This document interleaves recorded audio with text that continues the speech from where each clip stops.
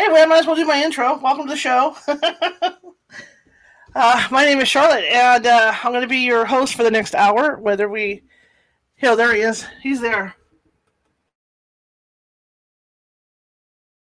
I'm going to be it's just how the night's going. I'm going to be your host for the next hour. Whether we do have our guest on or we just talk ghosts today, that's what we're going to do. My headphones, my real good sound canceling headphones, apparently have decided to cross the Rainbow Bridge today. So that was my horror. I went to start the show and there was no sound. And so I was trying to figure everything out, and I didn't know what was going on. I thought it maybe was my system that I use. Hang on one second. Let me push the button. There it is. I thought it was the system that I channel everything through, but it wasn't. So it turns out it was my headphones. So hopefully I can get a hold of Tim and get him on, because I have a great show set up for you guys. It was going to be a phone-in interview anyway. So wow, what a day. So you can see I got different headphones on today because of the situation. Hopefully I can find out what's going on with the other headphones. If not, I'll have to get myself a new pair. Let me try and call him one more time. And if not, I'll give you guys some updates on some stuff. So let's try this again, shall we? Anyway, welcome to the show. I'm going to make a couple announcements today, in that we are going to be doing on Sunday, September 19th. We are going September. Oh my gosh, that's how I'm doing today. On Sunday, December 19th, I don't even have my light on. Look at that. Everything went down so fast, I never even lit myself up. On Sunday, we are going to be doing a solstice, what do you want to call it, seance kind of thing, where Stephanie Page Belson from the team, our medium, is going to be there, and it's going to be on Zoom, and you'll be able to ask her 3 questions, and then she'll use the runes and whatever else she has to power up to. Hang on a second. Yeah. There he is. He's right there. No, he isn't. That's not. Is that him? Yeah, he just called. Let me call him back. We're going to get this. I swear to God. He just called me. Up is on the 19th, we're going to be doing a seance reading kind of thing, and this is insane. Did he leave me a message? Yes, he did. Hang on one second. Let me see what his message is. That's transcribing. You know, like Forrest Gump movie when he looks at Jenny, when she's throwing rocks at the house, and he looks up at Jenny and he says, sometimes there just aren't enough rocks. This is how the day's gone. And I can honestly say that I got 2 messages from him. So let's see if he's available. Okay, give me a call. Okay, I will do that. So let's see if we can get this going. This is insane. Oh my God, this is crazy. Okay. We're going to get this done. It's happening. I tell you, it's happening. Huh. Hello. Sorry for that. I had a set of headphones that died. Yeah, so maybe we can get a good conversation going through the phone. Yes, sir. We can do that. I'm going to put you over here right now. Hang on. All right. How are you today? I am well, thank you. Ready to have, shall we say, a stimulating conversation about ghosts and photos? Absolutely, absolutely. Like I said, I apologize. My sound canceling headphones decided to die right when the show started, so I didn't know what the audio problem was. So I was in panic mode there for a while. Not a problem. Okay, so tell me about yourself, sir. Well, hope those choppers aren't too loud. I got 2 military copters flying over me. It's all good. We've got a lot of military right around where I live. But anyway, we have to go back about a decade if you want to hear the full story. And a decade ago, what I was doing was giving historical tours of Colonial Williamsburg. I was working for a tour company, and they asked me, "Hey, Tim, you're doing a great job. Would you like to give ghost tours?" And I really didn't want to, because I didn't believe in ghosts at the time. But my college loans were coming due, and I needed some extra money, so I kind of reluctantly said, okay. So they handed me a script. They said, here, memorize this. I memorized the script. I passed the test. And I started taking people out on ghost tours, telling them stories that I did not believe. Then about 2.5 weeks into it, I had a group of people that were adamant about taking photographs of the place that I was talking about. You know, I had seen that before, no big deal. And I had never seen anything come up on the cell phones. But this time there was one lady that she got something on her cell phone. And you should have saw the big smile on her face. And she marched that cell phone right over under my nose and said, "Look what I got." And I did, and it was a full-body apparition of a ghost. Wow. And I knew she'd just taken the photo. So I started to become skeptical about my own skepticism. So that said, it happened several more times the rest of the summer. So by the end of the summer, I'm a full-on believer in ghosts. Because I'm the type of person that has to see something to believe it. And I did. Mm-hmm. Several times I saw people take photos of the books that I was talking about on the ghost tour, and they had something remarkable, at least for my eyes, and that was visual proof of the paranormal. So since cell phones back in, now this is 2010, 2011, since cell phone cameras were not that good, I thought I should be able to get something a whole lot better if I take professional equipment down and I go to all the places that I saw people capture something on their cell phones. And so that was my next mission after the touring season was over. And I did, and once I had the first photo, I was hooked. Fascinating. You know, I was looking at the photos on your website. I mean, they're really cool. Really, really cool. And how, I mean, I don't want you to give away your secrets because obviously, you know, I know what it's like because I'm a photographer. But how do you go about getting the photos? Are you sensitive? Do you have a feeling about, you know, when to take them or how's that work? Yeah, I would say that I have a feeling about when and where to take them, but it also has to do with some logical things. One of the things that I discovered early on was the moon was a factor. I wasn't sure why the moon was a factor, but the fuller the moon, and it has to be visible too, but the more full the moon is, the more apt I am to capture ghosts. Interesting. And one of the things that, I didn't know why for the longest time, but I stumbled across some research, and this was done by two Italian astronomers. And what they discovered by taking gamma ray photos of the moon, they discovered that it was brighter than the sun as far as emitting gamma rays. So I'm going to take a leap and say that perhaps that's why ghosts are able to show themselves much better when there's a full moon. These gamma rays are giving them the energy, since they are electromagnetic in nature.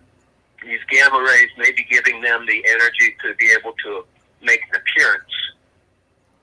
You know, as a paranormal investigator leading a team for as long as I have, I've also found that there's just certain people that have a touch to get these kinds of photos. You know, I don't know what it is, but, you know, you obviously have that touch. I have one person on my team that's gotten, you know, a couple apparitions like that. But I always, you know, it always seems to be, you know, certain people have that ability. So maybe, you know, I agree with you about the conditions with the moon and the gamma rays and stuff, but also I think you might just be a tad sensitive. Well, first off, let me state that I'm not psychic in any way that I know of. Okay. But that said, when I did book presentation in this was near Glen Burnie, Maryland, a couple of years ago, I met a psychic up there who worked for the paranormal group that I went to speak before, you know, and showed some slides from my book.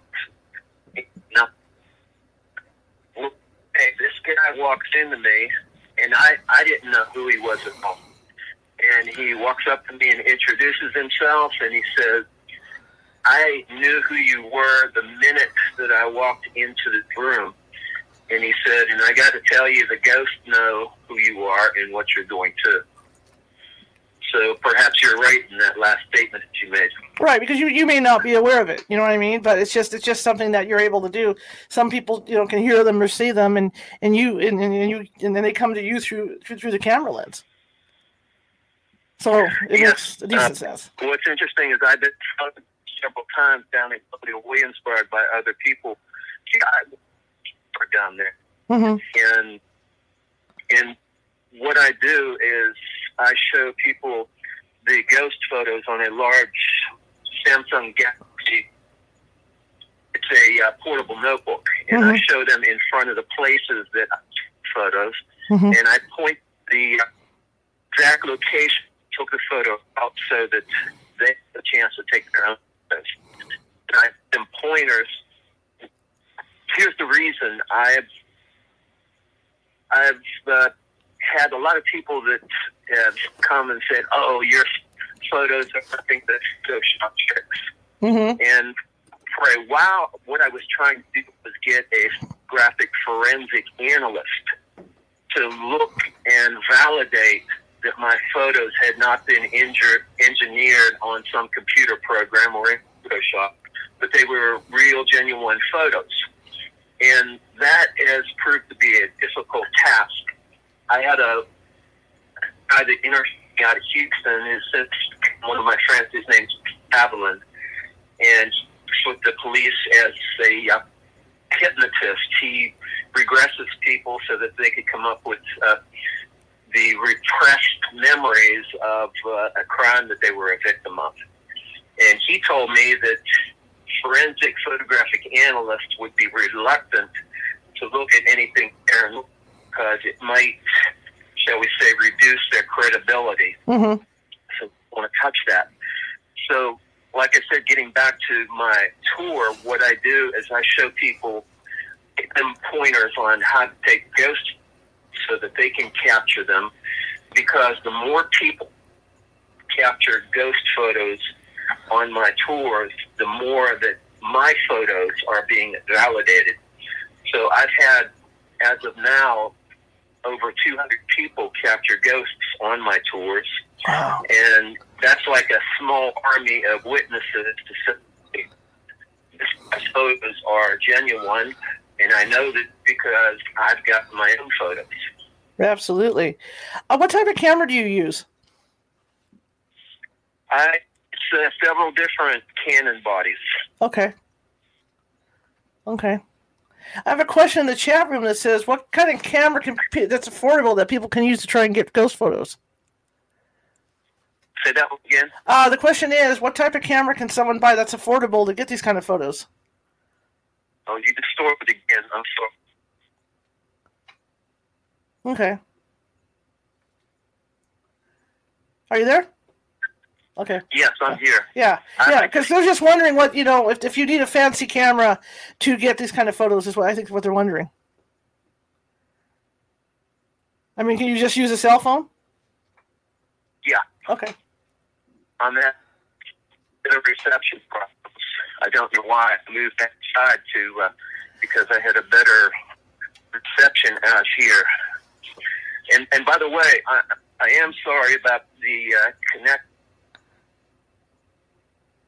That's no problem.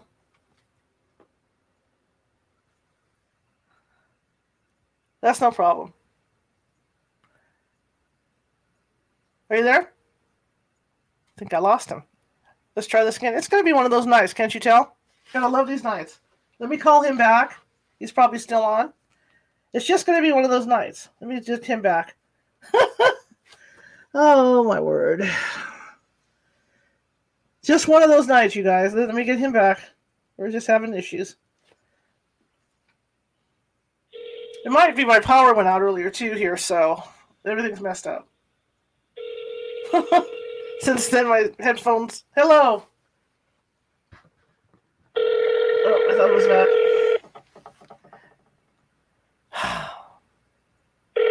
He's probably still talking, and he doesn't realize that we lost him. Aren't cell phones great? Yeah, anyway, my power went out around... Please leave your message for 757. Give him a second. Give him a second. He'll figure out that I'm not there. I don't know if it has to do with the weather here. We got like this weird rain going on, and it's kind of crazy. And it's not very heavy rain, but it's enough to drive things insane. So he just called me. See what he says. Yes, I'll call you back. He lost his connection. So just bear with us. This is just going to be this kind of night, you know. We're just gonna get through this. It's good. I'm happy. Let me call him back. It's all good. Okay.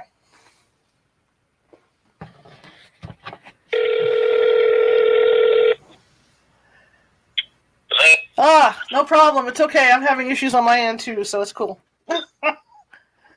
It's just one of those nights. Yeah, and I don't. Go ahead. No, you go ahead. What I was going to mention was that I had a Cox technician come out today and check my high-speed internet, and he comes back in and says, I don't know what's wrong. I can't fix something because I don't know what's wrong. So I guess I'm stuck with this problem. It's just that kind of day. My internet's not the best either, believe me. And then what happened, I don't know if it knocked the headphones out that I had, but the power went out about 15 minutes before showtime. And then everything came back on. And then my headphones had died, and then it's just been like that since then. One of those nights. So I'm really intrigued by your photos, because I've never seen anybody that can get this kind of get these kind of photos over and over and over. So it absolutely fascinates me, because I'm also a photographer, so I get what goes into trying to get these things, and and how to do it. So can you share with us any, like you said, you were talking about you think the moon might have something to do with it.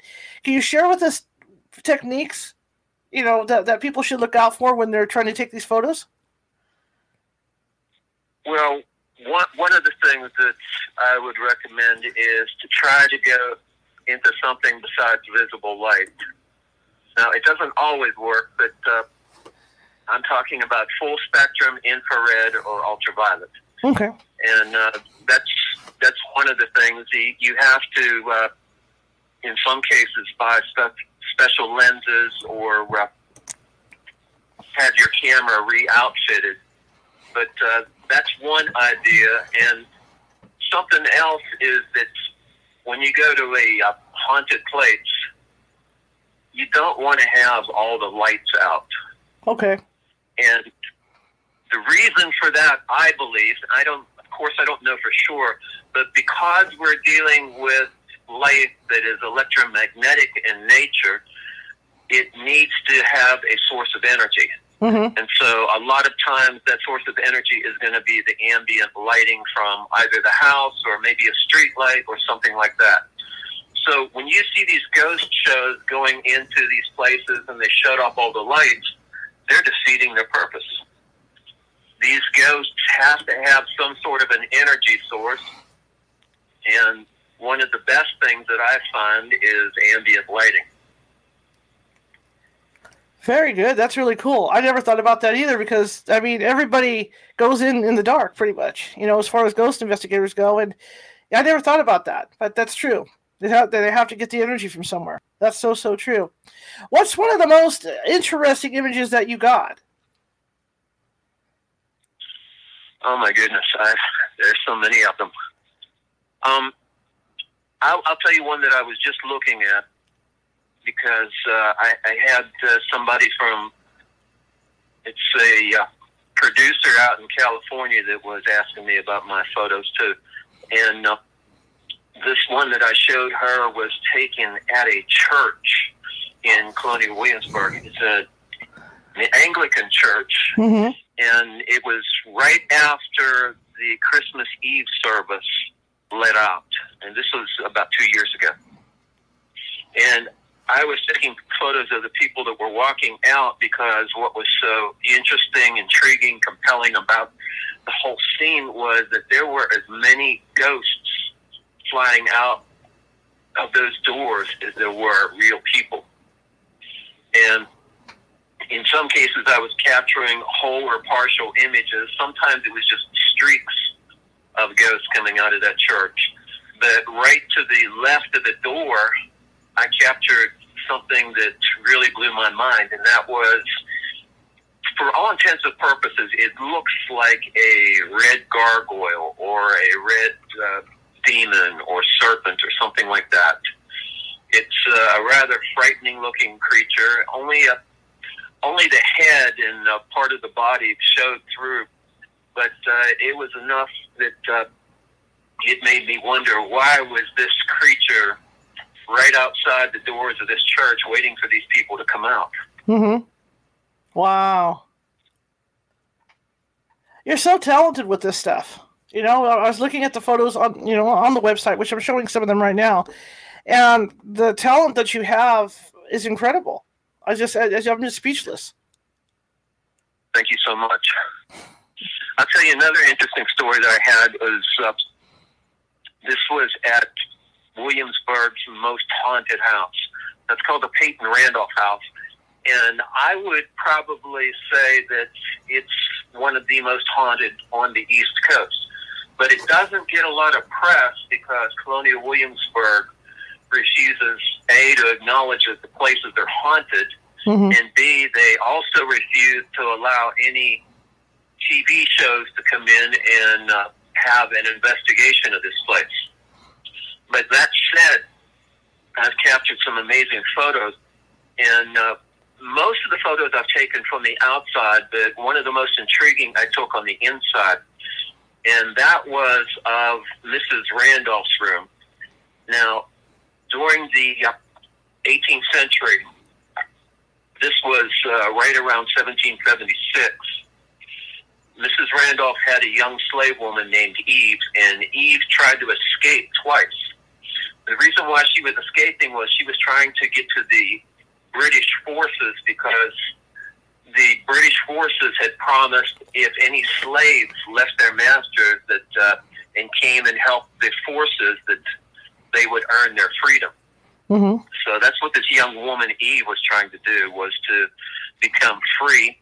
And she escaped twice and was captured and brought back to the house after whippings. Now, what's interesting about this is when I went into this house, I took a photo inside Mrs. Randolph's bedroom. And mind you, Eve was Mrs. Randolph's personal servant. And in the mirror in that bedroom, I captured the face of a young, angry African-American woman looking out at me. And I knew right then and there that that was Eve. And what's even more interesting and compelling about the story is that, see, Eve was whipped twice for running away from the Randolph house. But that wasn't enough for Mrs. Randolph. And so what Mrs. Randolph did was put in her will that Eve was to be taken and sold off separately from her friends and her family. And here's the rub. She had 2 young sons. And so that meant that when Mrs. Randolph died just a few years later, that Eve would never get to see her young sons again. And so Eve is supposed to have put a curse on this house. And for the longest time, I thought that a curse was just words. I know the integral parts of any type of curse because I'd never really looked at that before. But after looking at the Conjuring, the story about the Conjuring with Ed and Lorraine Warren, I found out that a curse is much more involved, and it sometimes involves these things that they put together, and they call up a demon to enforce this curse. And so that is supposedly what Eve did to this house. And so there is possibly a demonic entity within the house. And there have been some interesting stories that come out of this house that I would say more than validate that assumption. That's very interesting. I would love to get back there to do some investigating and looking around. I've never had a chance to get back there. There's just so much history back there. So much compared to here. Yeah, there is. And it's amazing how far back the history goes, and all all of the wars and destruction and pain and death that are around this area. You know, for example, there were early on they were fighting the Native Americans, and then later on they were fighting the British. And then we come to the mid-19th century, and there was a major Civil War battle here in Williamsburg. And after that, there were activities from the Ku Klux Klan. And in the early 1900s, specifically around 1918, they had this massive Spanish influenza epidemic here, and that killed over 200 people. So there's been a lot of pain and death that I think is the reason why this place is so very haunted. Have you had a chance to get or have you gotten any pictures of Civil War guys, Army guys? Yes, I believe I have, and let me tell you how I know how they're from the Civil War. You see, in the early 18th century up until about the 1800s, so we're talking, it gets a little bit earlier than that, but up to the 1800s, all of the men were clean-shaven, and they had either long hair in a ponytail, or they had the wigs. Mm-hmm. Now, after that, about the mid-19th century, all the men, particularly in the South, started sporting facial hair, mainly beards. And so when I've taken photos in Colonial Williamsburg and I get a clean-shaven face, I know that it's most likely from the 18th century, from the Revolutionary War period. And if I get a man with a full beard, then it's most likely the Civil War period, right around the Battle of Williamsburg, which took place May 5th, 1862. So I would have to think that the people that I captured, the men that I captured that are bearded, are most likely casualties of the Battle of Williamsburg, or as some people call it, the Battle of Fort Magruder. Okay, it just interests me so much because I know the energy, has to be really high in that area because, like you say, all that history happened. Yeah, you're so right. Just for example, the Civil War battle here. At the end of the day, there were 3,843 casualties laying out on that battlefield. That's a lot of people. That's more than were taken out in the 9/11 attacks. Mm-hmm.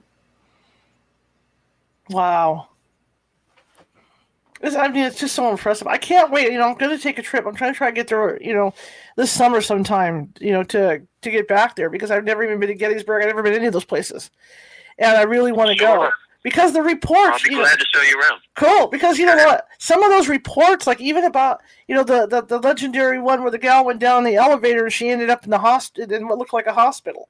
You get that all the time. Or people walking down the street in Gettysburg and they'll look in a window and they'll see a body in the window with somebody sitting by the body, and then the next day it's a regular store. That kind of thing. So, the activity is just incredible. Yeah, you are so right. And in the very fact that people on my tour are able to come up with photos of just some random things. Just last week, I had a young woman from North Carolina, and she captured a skeletal-looking figure looking out the window at the Williamsburg jail. And just a few weeks before that, I had was photographing, and right at one of the stops that we made, which was particularly haunted, it's called the Courthouse of 1770. Mm-hmm. She took a photo of her husband standing there, and when she looked at the photo, there were two ghost faces right at his shoulder.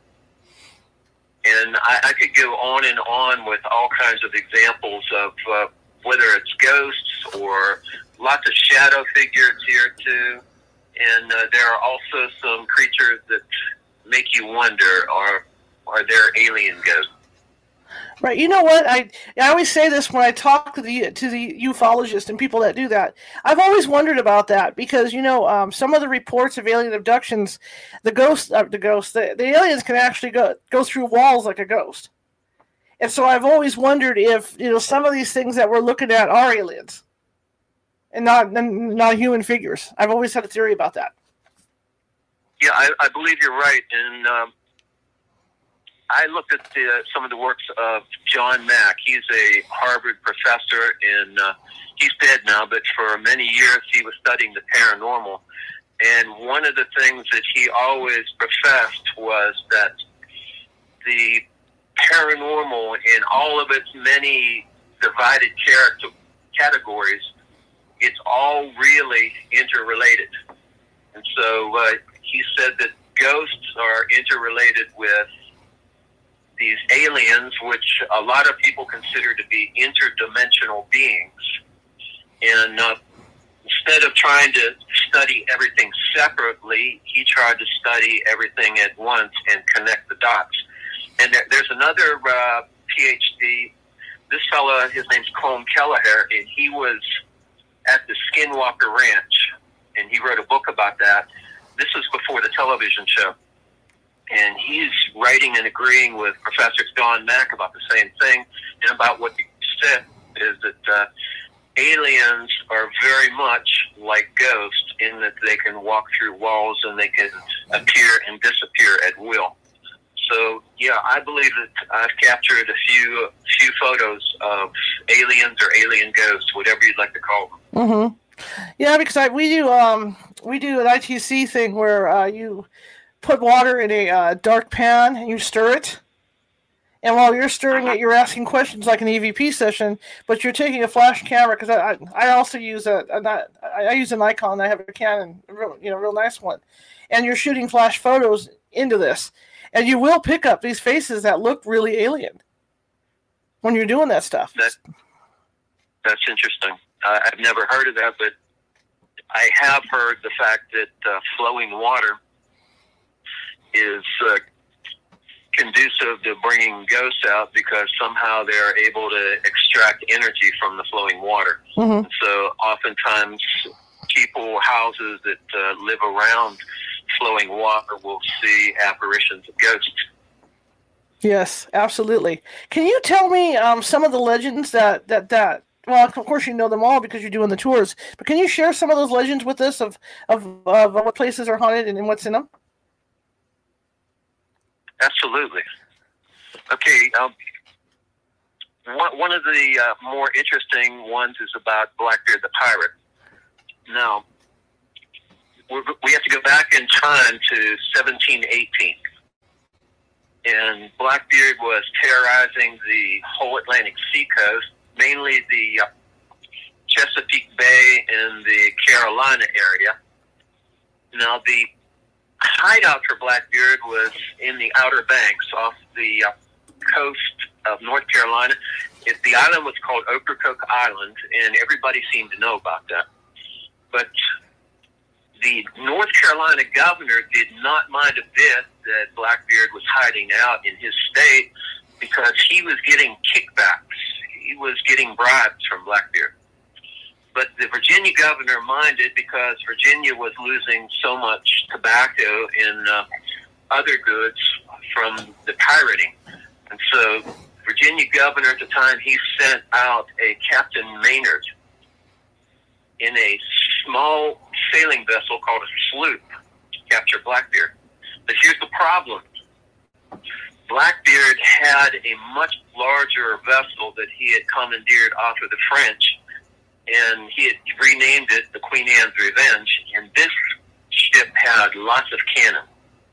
Now, Captain Maynard is going down there to face off against Blackbeard in a small sailing vessel with no cannon. So it's like David going up against Goliath. And so he immediately knew, I can't outgun this guy, so I'm going to have to outthink him.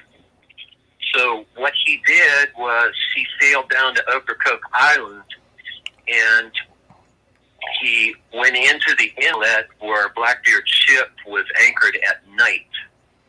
And he his crew as quietly as possible, take down all the sails, and then they hid in the hold of the ship. That's the very bottom. And they waited the next day for the pirates because Maynard knew what was going to happen. Pirates were going to wake up out of their drunken stupor. They're going to look out and they're going to see an abandoned ship, or so they thought. And then they would get rowboats or row out to the ship to take it over for themselves. So that's what happened. And these men and Captain Maynard are all in the hold of the ship, hiding out as quietly as possible. And he gave them the signal as soon as they felt the boat rocking from the pirates getting on board. And so then he didn't have to have cannon. It was just going to be a battle between men and whatever weapons they had on them. You know, pistols, knives, cutlasses, whatever they had. And so this combat ended up, well, let me give you a description of Blackbeard first, because Blackbeard presented quite the intimidating figure. The guy was 6'5", and that was in a time period when the vast majority of men were 5'9" or less, mainly because of poor nutrition. And so this guy was basically a giant to most men. And if that weren't intimidating enough, the guy, this big, broad-shouldered guy, he would tie cannon fuses to his beard and light them, which is kind of like an 18th century sparkler. So the guy has sparks dripping down from his beard. He's got smoke around his face from the fuses that are lit. And he's way bigger than most men. Most men wouldn't even attempt to fight the guy. He was so intimidating. But Captain Maynard did go up against him, and he almost lost his life. But it took quite a few stabs and shots to bring Blackbeard down, but he finally fell. And what they did was they cut off his head and threw his body overboard, and the rest of his crew, they all surrendered. Once they saw that their fearless leader was down, they put their hands up in the air. So they were brought back here to Williamsburg, and they were placed in the Williamsburg jail. And this jail is an original jail. It was built all the way back in 1704. And these pirates, they were put on trial at the Capitol. And 13 of the 15 men that they brought back were convicted. So if you've ever heard that saying, 13 men on a dead man's chest, that's referring to Blackbeard's crew. So what happened after that was these men got paraded around Williamsburg in what they called a death cart. And some people swear they still hear that death cart rolling around in the wee hours of the morning to this day. And after it would parade the future felons that were going to be killed around the city, they took them out to nearby Queens Creek. And what they did there was they would put stakes in the water at low tide. Now, this is just a little bit more than a creek. It's a tidal river basin. So it's greatly affected by the tides.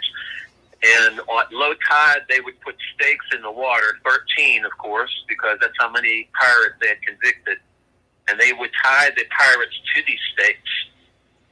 And the pirates would have to wait the whole cycle of tide till high tide come in before the water would wash up over their heads and drown them. So it was basically a psychological torture, waiting all day long for that high tide to come in and drown you. So the pirates are some of the ghosts that are responsible for the haunting at the Williamsburg jail. And a lot of people, and I'm talking tourists, not just people that work there, have heard of chains rattling and moaning and groaning coming out of the jail cells at night. In fact, some people have been so concerned, and I'm talking about the tourists. Some people have been so concerned about the moaning and groaning that they were sure that somebody was hurt in the building, and they end up calling 911 to have somebody come out and check out if anybody's hurt there. And, of course, the authorities, particularly the Colonial Williamsburg security, they know that whenever they get a call and they're going to have to go in the jail and investigate, they know they're not going to find anything because it's the ghosts making the noise. Nobody's really hurt. That's the story. Like I said, the stories back there are just so incredible. Because they're like there's so much history. Do you think the ghosts are there? Those particular ghosts are there because they're angry. Because they're angry for what happened to them, or maybe they're just attached somehow to that jail.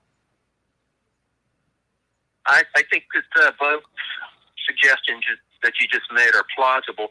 But here's something else that I've heard of before as a reason why spirits do not move on. And that is the fact that, whether you believe it or not, just about everybody has heard about heaven or hell, and that hell is obviously a punishment for a life that has been full of corruption and evil. And a lot of people seem to think that these spirits are afraid to move on because they are going to be judged and put into hell. So that's another plausible explanation I could think of for why they are attached to that place. They're afraid of what awaits them if they do move on. Absolutely. Now, have you got any photos that have been identified as far as the people in them? Yes, I have, and let me tell you about the first one. It's a pretty interesting story. I had a friend of mine that he's part of a hunt club that's about 30 miles outside of Williamsburg in the middle of nowhere. And he had told me that he had seen, when he stayed there at night, a lady in white walking down the hallway. And he wanted me to go out there and photograph it and see if I could capture her. So I really didn't want to do it because the place doesn't have any compelling history or any intriguing ghost stories except for the lady in white. And it wasn't something that I could put in my blogs or put in any of my books. Or so I thought. So I went out there just as a favor to him, and I photographed all around the place. I must have taken about 150 photos. By the way, you can never take too many photos, right? Because ghosts move so very quickly. But I went out there and I took all these photos, and I looked through all of them, and I could not find a lady in white. So I was kind of disappointed. I didn't capture what I had set out to do. So I did capture two faces in the window, and I sent them to my friend, and I said, look, I'm sorry I wasn't able to capture the lady in white, but there are no guarantees in this business of capturing exactly what you're looking for. But hopefully you'll find these two faces intriguing. And he must have been online at the same time, because he immediately responded within just a couple minutes, and it said, OMG, that second face that you sent me is the face of my best friend. Oh. And he died in Williamsburg Hospital of a heart condition in 1993. And this was close to 20 years later. And his face showed up in that window looking out at us as we got out of that car, and I started taking photographs. And not only did my friend, who was this man's friend, positively identify the ghost photo as him, but 4 other members of the hunt club identified it too. So that was a really story. And it was, it was a complete surprise to me, because I thought that I was going out there and just looking for a lady in white. And here I get the first ghost photo that I ever had that had been positively identified as a living, breathing person that people knew. Now, there's another case where I had somebody identify a ghost not by the face, because the face wasn't visible. Now, first off, let me give you an example of some of the photos that I get, and that is that the whole body does not always show up. Mm-hmm. And sometimes I will just get the lower legs or the feet that will show up, and the rest of the body is just either completely invisible or it looks like a white ephemeral mist. So this was the Boxwood Inn. It's about 20 minutes away from Williamsburg in a small place called Lee Hall, and it's one of the most haunted sites in Virginia. It's usually in the top 10 list. The Boxwood Inn has been there for over 100 years, and it's got a few stories. And the stories that I were told, or I was looking for, was a photograph place. But here's the rub. Out of all the stories that I was told, none of the photographs matched up to any of them. Huh. But what did happen that was so intriguing and compelling was that while I was upstairs, I aimed my camera downstairs, and I took a picture of the manager as she was talking to a tour bus load of people that had ate dinner there and listened to my book presentation. And so I took the photographs home and I analyzed them, and I discovered that right next to the manager of the Boxwood Inn, there was a white misty ghost. But the lower leg was completely visible, and it looked like the apparition was wearing blue jeans, and it also looked like the apparition had on a tennis shoe. So that was clear as day, even though the rest of the figure was this white mist. And it was standing right beside the manager, like I said. So I told her this, and I showed her the photograph, and I said, you could tell that this isn't a ghost from way back when this place was constructed. It's a fairly modern ghost because of the tennis shoe.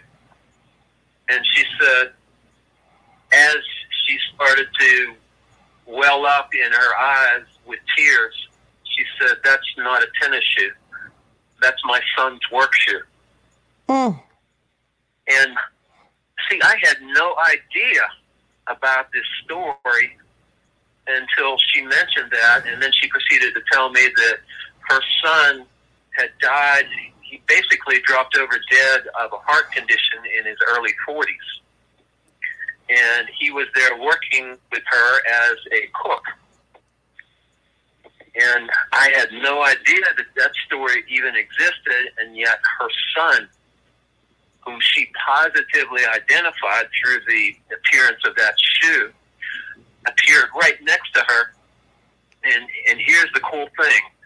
I took that photo 10 years to the day after he had fell over dead. Mm-hmm. And he's standing right beside her and in that hallway as she's talking to this group of tourists from, I believe they're from Kentucky. But not only did she positively identify the shoe, but she went upstairs and she got the shoes because she kept them underneath her bed ever since he died. And she said that that was his work shoe, his favorite shoes to wear. And she brought them down, showed me, and hey, it was a perfect match to the foot in the photograph. So I had a photograph of a ghost positively identified by a shoe. How's that? That's pretty crazy. That's awesome. That's really awesome. What do you like about going out and taking these photos? Discovering things that I never thought were possible. You know, for example, the alien question that we were just talking about a few minutes ago. You know, I've gotten some really bizarre looking photos of ghosts or aliens or alien ghosts, whatever you like to call them. all I can say is the appearance is really bizarre, and if I hadn't taken the photograph, I would seriously doubt that a creature that looked like that existed.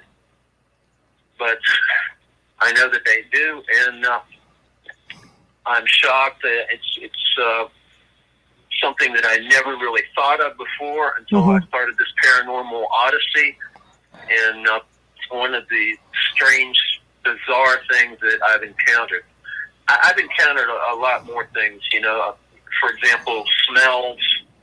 I've been tapped on the back. I've felt the icy cold presence of a ghost right at my neck.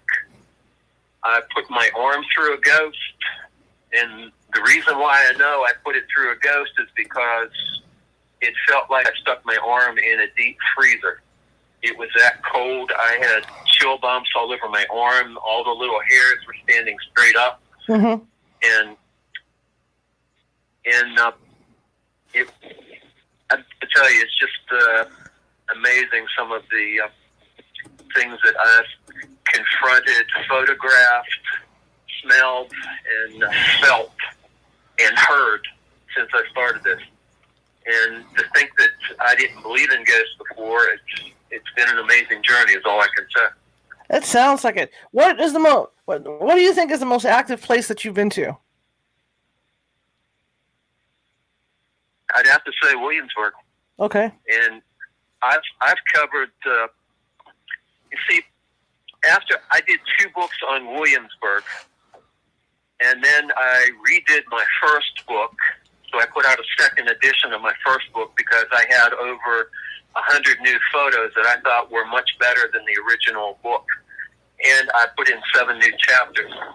So after I did those 3 books, people started saying, well, it's the only place you can get ghosts in Williamsburg. So I thought, wow, I got something to prove.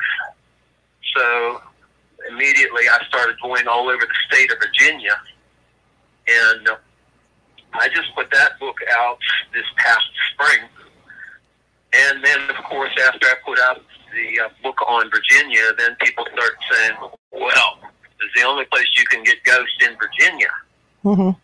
So my next goal is to go all over the country, but not just that. I don't know if you watch ghost shows or not on television, but ever since I became a believer, I started watching the ghost shows because I wondered what kind of equipment they were using. Right. I actually thought that they would have a lot better photos than I did, and I discovered that wasn't so. That a lot of the evidence that they present on camera is sketchy at best. Mm-hmm. So what I want to do in this next book is go behind the paranormal TV shows. So what I'm talking about is going to some of the more infamously haunted places that they have actually been at and done an investigation. And I want to go and take photographs of that place and basically get the visual proof that they did not. And I've been to, over 12 places already, and I've been quite successful at that. So it's a new part of my paranormal odyssey to go to these different places in the United States and find these ghosts at places where these shows have been and basically did not have any visual evidence that they were there. That makes sense. It makes sense because, yeah, I agree with you. I don't watch a lot of those shows because, you know, I'm ghost hunting too much. You know what I mean? But I'm like you when I see some of these photos, it makes you wonder what the hell it is they're shooting or what it was, because it's not like the stuff like you're getting in the field. It's not like the stuff we get when we do get stuff, you know? So I agree with you 100%. That's a great idea to go in behind them. That's great. And you know what's funny is that when I was in Gettysburg, this haunted bed and breakfast that had been visited and investigated by one of the more famous of the ghost shows. And the lady that owned the place, she was there with me, of course. And as I went around taking photographs, she said, you know, I stayed up all night with those guys, and nothing really happened. But when I saw the show that they produced, I was actually dumbfounded because all of the stuff that they happened, I didn't see a bit of it. Mm-hmm. Basically, she's telling me that all of the stuff that they supposedly went in this bed and breakfast factory. Oh, I bet. I can believe it. I can believe it because they got to keep the ratings up on the TV shows. Wow. What do you say to people that want to start taking photos like this? Go ahead and ask them.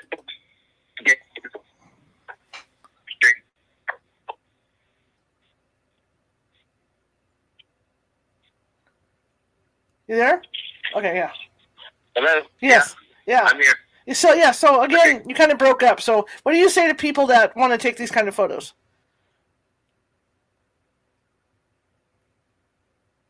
I'd say that you don't have to initially go out and buy a whole lot of expensive equipment, because I have been pretty successful at capturing ghosts just with my iPhone.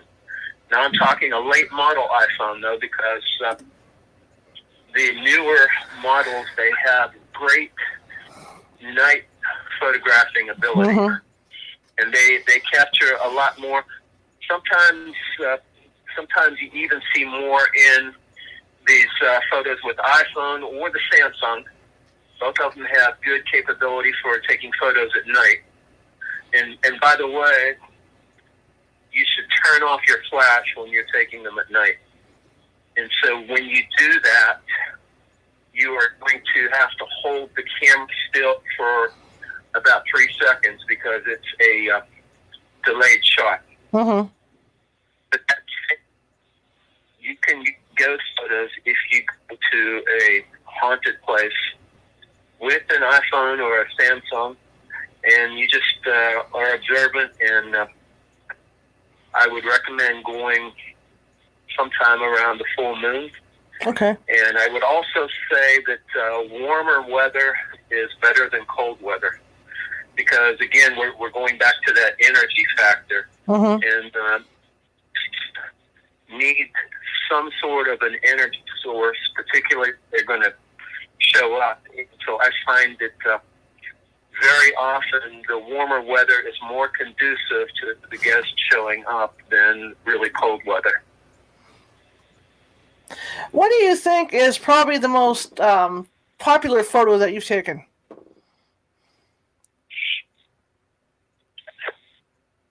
I would have to say the face of the that I told you the story about it, the Peyton Randolph house in the mirror. She's angry. She's looking out at me like almost like it's my fault that she's in that situation. And I've got to say, because of the intriguing story it goes with the curse that she was with and then separated from her children, and she never got to see her children again. And one thing that I didn't mention just a few minutes ago is that Eve is the one in that house that the people there, so I'm talking the interpreters, that they believe she tries to shove people down the stairs. And the two people that I've talked to that both told me that had to a shove, because the shove was quite hard, that at the bottom, probably with a broken neck. Wow. And so Eve is purportedly a rather violent ghost, shoves people on the stairs at the minimum, and some say she's linked to the demonic entity. And whether that's true or not, I don't know, but all I do know is that place is way up there as far as haunted buildings on the east coast of the United States. Now, when you take people on these tours, how long are the tours usually? Well, it was originally supposed to be an hour, right? Asking straight questions, and he's looking at their phones to see if they captured anything. Mm-hmm. Usually, it'll end up being an hour and a half, 2 hours. Okay, it's really cool. It's really cool. Tell me, we kind of you kind of talked about your books, but tell me about your first book. How did that come about? It came out in 2016, and I'd taken over 10,000 photographs in just a few years, and experimenting with different camera bodies, different lenses, different types of light, and making a note of the different types of weather and the results that I got. And what I ended up with out of 10,000 photographs is 230 good ghost photos. Okay. So that goes to show you how many I had to delete.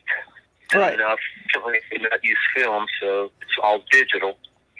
But that said, there were a few books that have been written about colonial ghosts that had already been published. But my friends and fans were anxious for me to write a book too, because I think nobody else. Mm-hmm. Some queries, and I got a 3-book deal with Shipper Publishing. Mm-hmm. And what was so cool was when my book came out.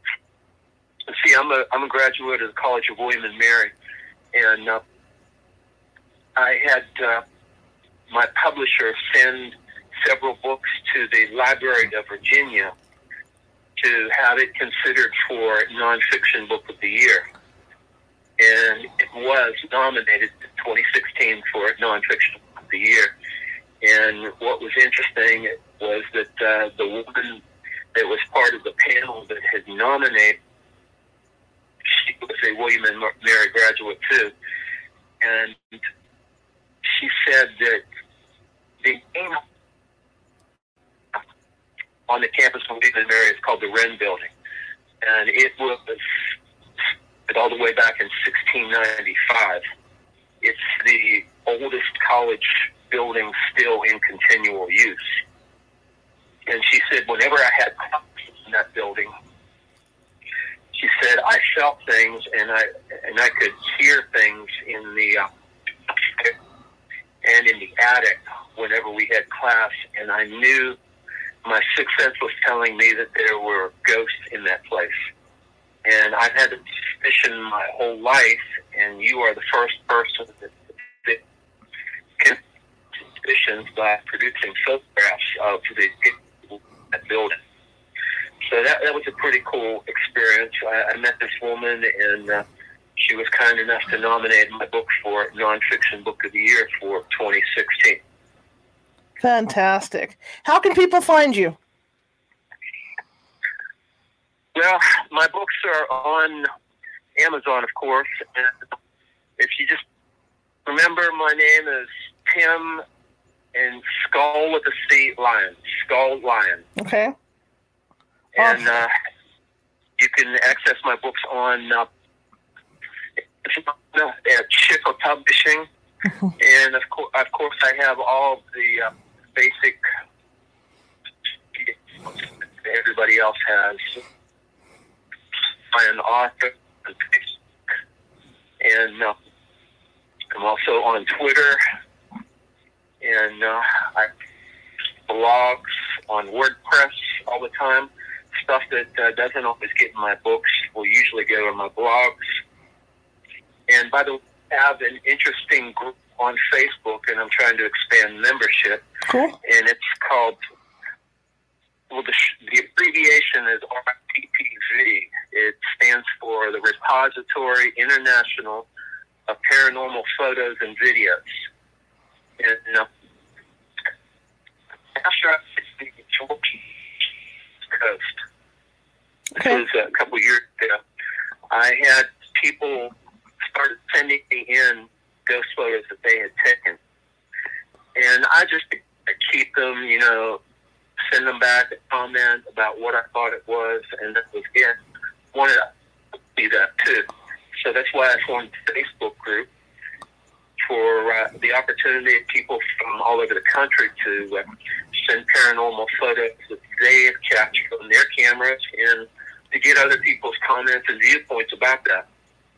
And the reason why I had to call it international was because very quickly I got photographs from UK because I did a podcast and a radio show over there. And I also even got one from China. So anywhere in the world, I'm looking for people to send in the photos that they've captured in this group. It's called RIPB. And terrific. Tim, this hour blew by, and I appreciate you being so patient tonight. And I'd love to get you on again. This was fantastic. Your photos are terrific. Thank you so much. I appreciate that. You have to come here and visit Williamsburg, and I'll take you to all the haunted places. Definitely. All right, sir. Well, you have a good evening. All right, you too. Thank you so much. Bye-bye. You are welcome. Good night. Okay, well, that was an interesting show. We started out rocky, but at least we got it done, right? We got her done. Before you guys go, don't all disappear on me. I got several announcements to make. Again, if you guys are interested, Solstice is coming up. Solstice is a time for, especially in the winter, it's a time for relaxation. It's a time for renewal. So it's a time to think back on what's gone on in your life, what's going on in your life, and what you want to do in the future. And a way to do that is Stephanie Paige Belson and I, the medium from our team, have decided to put together a seance psychic reading thing on the 19th of this month, and that's a Sunday night from 7 to 10 p.m. Pacific.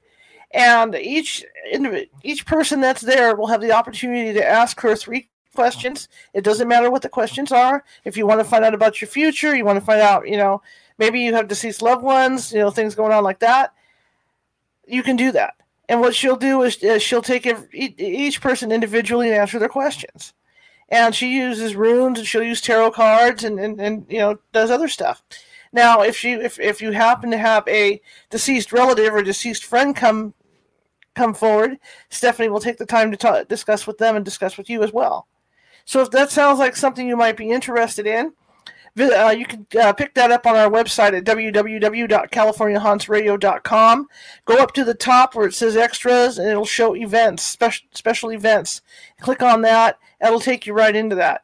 But it's going to be a really cool event. It's going to be on Zoom, and that's just something we want to do for everybody for the solstice. Tomorrow night, we've got a great guest. Wow, it's going to be almost a 2-hour show. We're talking initially hour and a half. This gentleman that I'm going to have on likes to talk, so this is why we're doing this, and he's got a lot to say. Steve Ubaney is an author, biographer, researcher, and he's done research on the death of Princess Diana. And he's going to be on to talk to us about who he thinks, from the evidence that he's gathered and what he's looked at, killed Princess Diana, because it wasn't as cut and dry as people say it is. So, in fact, I just got done reading the book last night. So, yeah, it's an eye-opener. So that's going to be our show tomorrow. We're going to be on for a while tomorrow night. So make sure you have all your munchies and stuff together, and you put aside an hour and a half, 2 hours, because we're going to be talking to Steve. Again, I want to thank you guys for coming tonight. Hopefully I'll have different headphones tomorrow, but if I don't, I don't. Life goes on. But do tell your friends about us. We are trying to get our numbers up. We hit our 117 mark on YouTube for subscribers. Now we want to hit 200. That's the next goal is 200 subscribers. So if you could find it in your heart to share this, and not only with 5 people, but if you like this show and you follow us, please go out to your friends and please go out to your relatives and please tell them about this show, because we really want to get the word out. I think it's a pretty good show, and I think you guys wouldn't be hanging out, every night if you didn't think so too. So please help us out. For the local people that are here in Sacramento, we're going to have business cards as well that you can pass out and stuff, so we can start getting the word out even more. But we want to build up our subscriber numbers, and the only way to do it is with you guys to help us out. Okay? Even if you get people to go to our website at www.californiahuntsradio.com, they can go into YouTube from there and subscribe on those videos. If you like this video, and this is an appeal for people that hear me on the podcast version and hear me right now looking at you through the camera. If you like this video, click on subscribe, because like I said, we're looking for subscribers. We want it, the more the merrier, and we want to get the word out. Anyway, the other issue is, and I forgot to run it down at the bottom. I'm going to run it right now. See, that's because everything got all convoluted when I started the show. There we go. That ticker down at the bottom says donate to PayPal at paypal.me at California Haunts. That's because the California Haunts Paranormal Investigation Team is nonprofit, meaning we don't have any income coming in to support this except my income to support this thing and whatever we get for donations. So like my heart attack tonight was my mixer that I thought maybe the mixer was going out. That was going to be like a $200 cost to get the show back up and running. So it's stuff like that. So if you guys could help me out, with just a small donation, that would be wonderful, because I need to keep things going with this. The equipment costs. If a mic goes down, I got to replace it. The headphones go down, I got to replace them, just like I had an extra. If the Focusrite that I do the mixing with goes down, I have to replace that. Lighting, everything. So if you could find it in your heart, not only that, paranormal equipment to do our investigations as well. If you can find it in your heart to donate a little bit at paypal.me at California Haunts, that would be really awesome of you. But again, I want to thank you guys for coming, and I appreciate it. I appreciate every time you come. I will see you tomorrow night on time at our usual time at 6:30 Pacific. And hopefully things won't be imploding like it did tonight. But I appreciate you being patient enough to wait the 10 minutes for me to get back on, and then the extra 5 minutes for me to get the guest back on, and to get the guest on. So I appreciate everything you guys did for me tonight, and I'm looking forward to seeing you guys tomorrow and sharing tomorrow's guest with you, because it's going to be a good show. But again, thank you, and please subscribe and tell everybody you know about us. In the meantime, I will see you tomorrow, and let me cue me up. See, I got all this stuff. And have a good evening. Bye-bye.